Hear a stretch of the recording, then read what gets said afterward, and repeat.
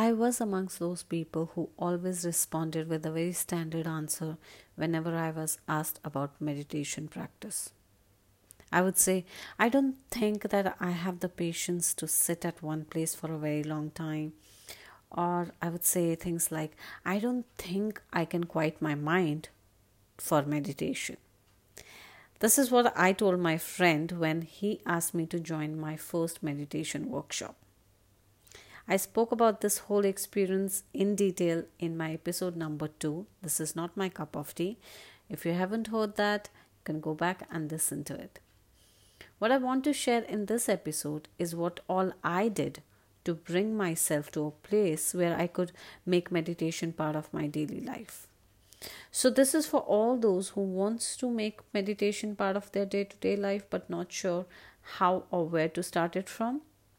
In my honest opinion, I would suggest to start it by finding the right reason. There are different ways and techniques to meditation. I'm not sharing the techniques in this episode. Maybe that would be the next one. But in this one, I will help you find your reason why you should start your meditation journey. The idea is to make meditation a daily practice, just like as simple as brushing our teeth every day. We don't have to try too hard to get ourselves brushed teeth. We don't find excuses to avoid it simply because we have practiced it enough and that now it comes naturally to us every single morning. Over the last years, I have tried different techniques of meditation and now I'm even more open to try and practice different ways of meditation. But like I mentioned before, in this episode, we are not learning about any techniques, but I'm going to help you find your why you should meditate. And maybe next episode, I will share some simple techniques of meditation also. Again, all for all the beginners. Why you need to find a strong reason before you start with anything new in life? Well, the right reason will help you like a fuel for your journey. And during those days when you feel less motivated, you can always go back and remind yourself why you started it at the first place. So definitely, finding the right reason is imperative. So why one should meditate? Let's find out. Here are some of the reasons I have come across over the past few years of practicing meditation. Number 1. I would like to explain this one with a beautiful quote by Diana Robinson. Prayer is when you talk to God, and meditation is when you listen. This quote defines one of my favorite reasons to meditate. When in confusion, when I'm trying to find answer to something, meditation helps me get that clarity and sometimes even find a direction. Through meditation, I could understand that at times all I had to do was just to wait patiently and let the situation unfold on its own. This is one of the most magical effect meditation has on me. And this is one of the most magical experience I have ever had. This beautiful practice taught me how and when I need to act upon something or I simply need to surrender. So that was my first reason for meditation. Moving on to the second reason. There is an old Zen saying, you should sit for meditation for 20 minutes a day. Unless you are too busy, then you should sit for an hour. Now this explains my second most favorite reason to add meditation practice in my day-to-day life.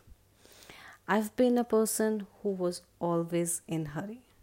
Not only just jumping from one meeting to another, but I was someone who was running multiple tasks, even mentally.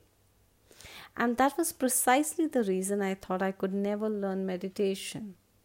Now when I think about it, I realize that was precisely the reason I should have learned meditation maybe way earlier. Slow and steady is the pace of nature, and humans are no different. And that is what meditation taught me. It taught me to slow down and give some breathing time to this over processing mind. Now, that brings me to reason number three. And this is how I would describe this one. You can't live a positive life with a negative mindset. Let's see how meditation helps in building a positive mindset. Many times, people don't even know what kind of mindsets they have been carrying all these years. Like, I definitely had a very negative and fearful mindset back then. It was through meditation that I could learn about my own mindset. People always complain about the thoughts running into their mind when they sit for meditation and they do everything to push them away. But I always suggest my students and my clients to let them in and just watch them without any judgment, without any analysis. My only suggestion here would be not to judge your mindset while you're trying to understand or recognize it. Knowing on yourself should be a very gentle process without any judgment or self sabotage. And meditation helps in building a positive mindset, which starts by first identifying your current mindset.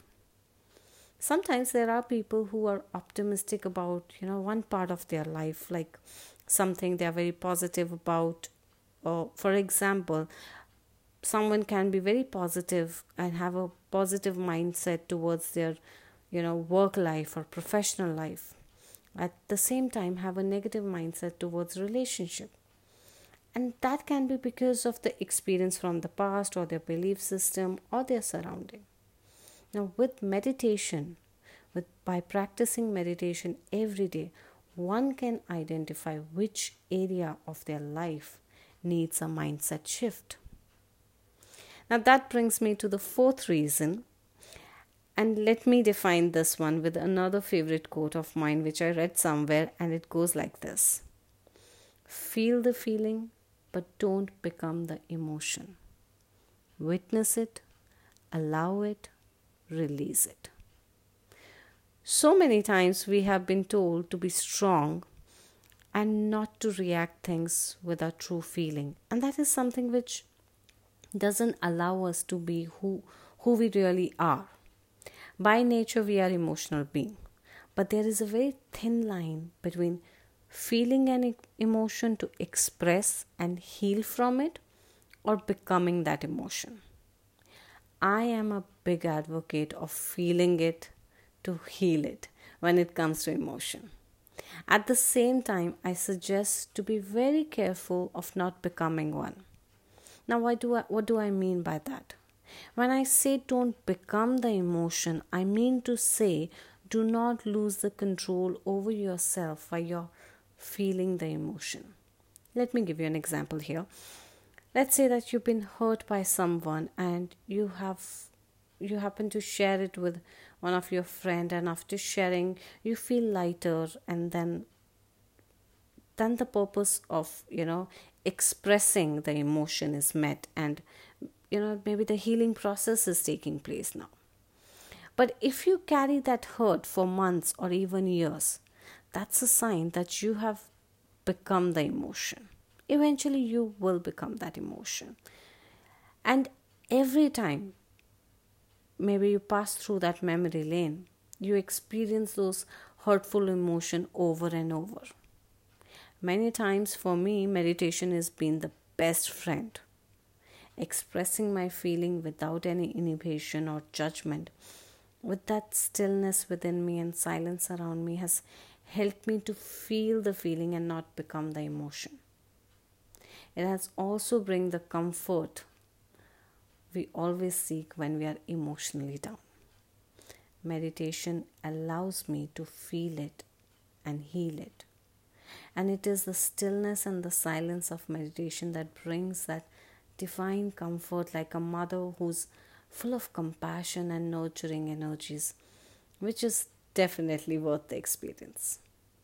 Anytime you feel your hurt or an emotion is gushing in, try practicing meditation to help you feel them and do not allow yourself to become one. Now that brings us to the last reason, fifth one, but definitely not the least. Another reason to practice meditation would be we can never find peace in our outer world until and unless we make peace within ourselves. Every time I find myself in a challenging situation, while I'm in that situation, and if I find myself telling that let this pass and then I will be in a better place within me, I will have a better mindset, I will think positive, I always find my intuitions telling me find peace within you before you get yourself out of the situation. And this has been said in so many different languages and words, time and again, by all the great souls who walked on earth. I read this so many times but never understood it completely until and unless I started experiencing it. Life lies in experiences. And if you are someone who's waiting for the storm to pass to feel better or to start that project or to take that vacation or anything similar, then my dear friend, the storm has come to remind you to be gentle with yourself during the process and not otherwise. Take life's storm as an opportunity to learn the lesson and excel it. I mean, you have to appear for the exam on scheduled date and time, but if you think that you will appear for the test post its scheduled date and time, then you know what happens. We have to reappear for the exam at some different point of time, maybe with different people also. That's called life's pattern. Life pattern are no accident. It's just because we didn't learn from the last experience and now it's showing up again. This is where meditation can help you get clarity and see challenge as a learning opportunity and even a possibility of growth. So here were few of my personal favorite reasons of meditation, and over the years I have fallen in love with this part of my daily routine. At the same time, I want to say that every day is not Sunday. There will be days when it will feel like the longest 20 minutes of your life, and there will be days when time will just fly and you will feel that that inner sense of calmness and blissfulness. Meditation practice always also taught me to embrace the process and just be consistent. I wish and hope that this episode served you in its best possible way. And if you like this podcast episode, please go ahead and share it with 3 of your loved ones right now and help them create a positive world around. Thank you for listening. This is Baldeep signing off now.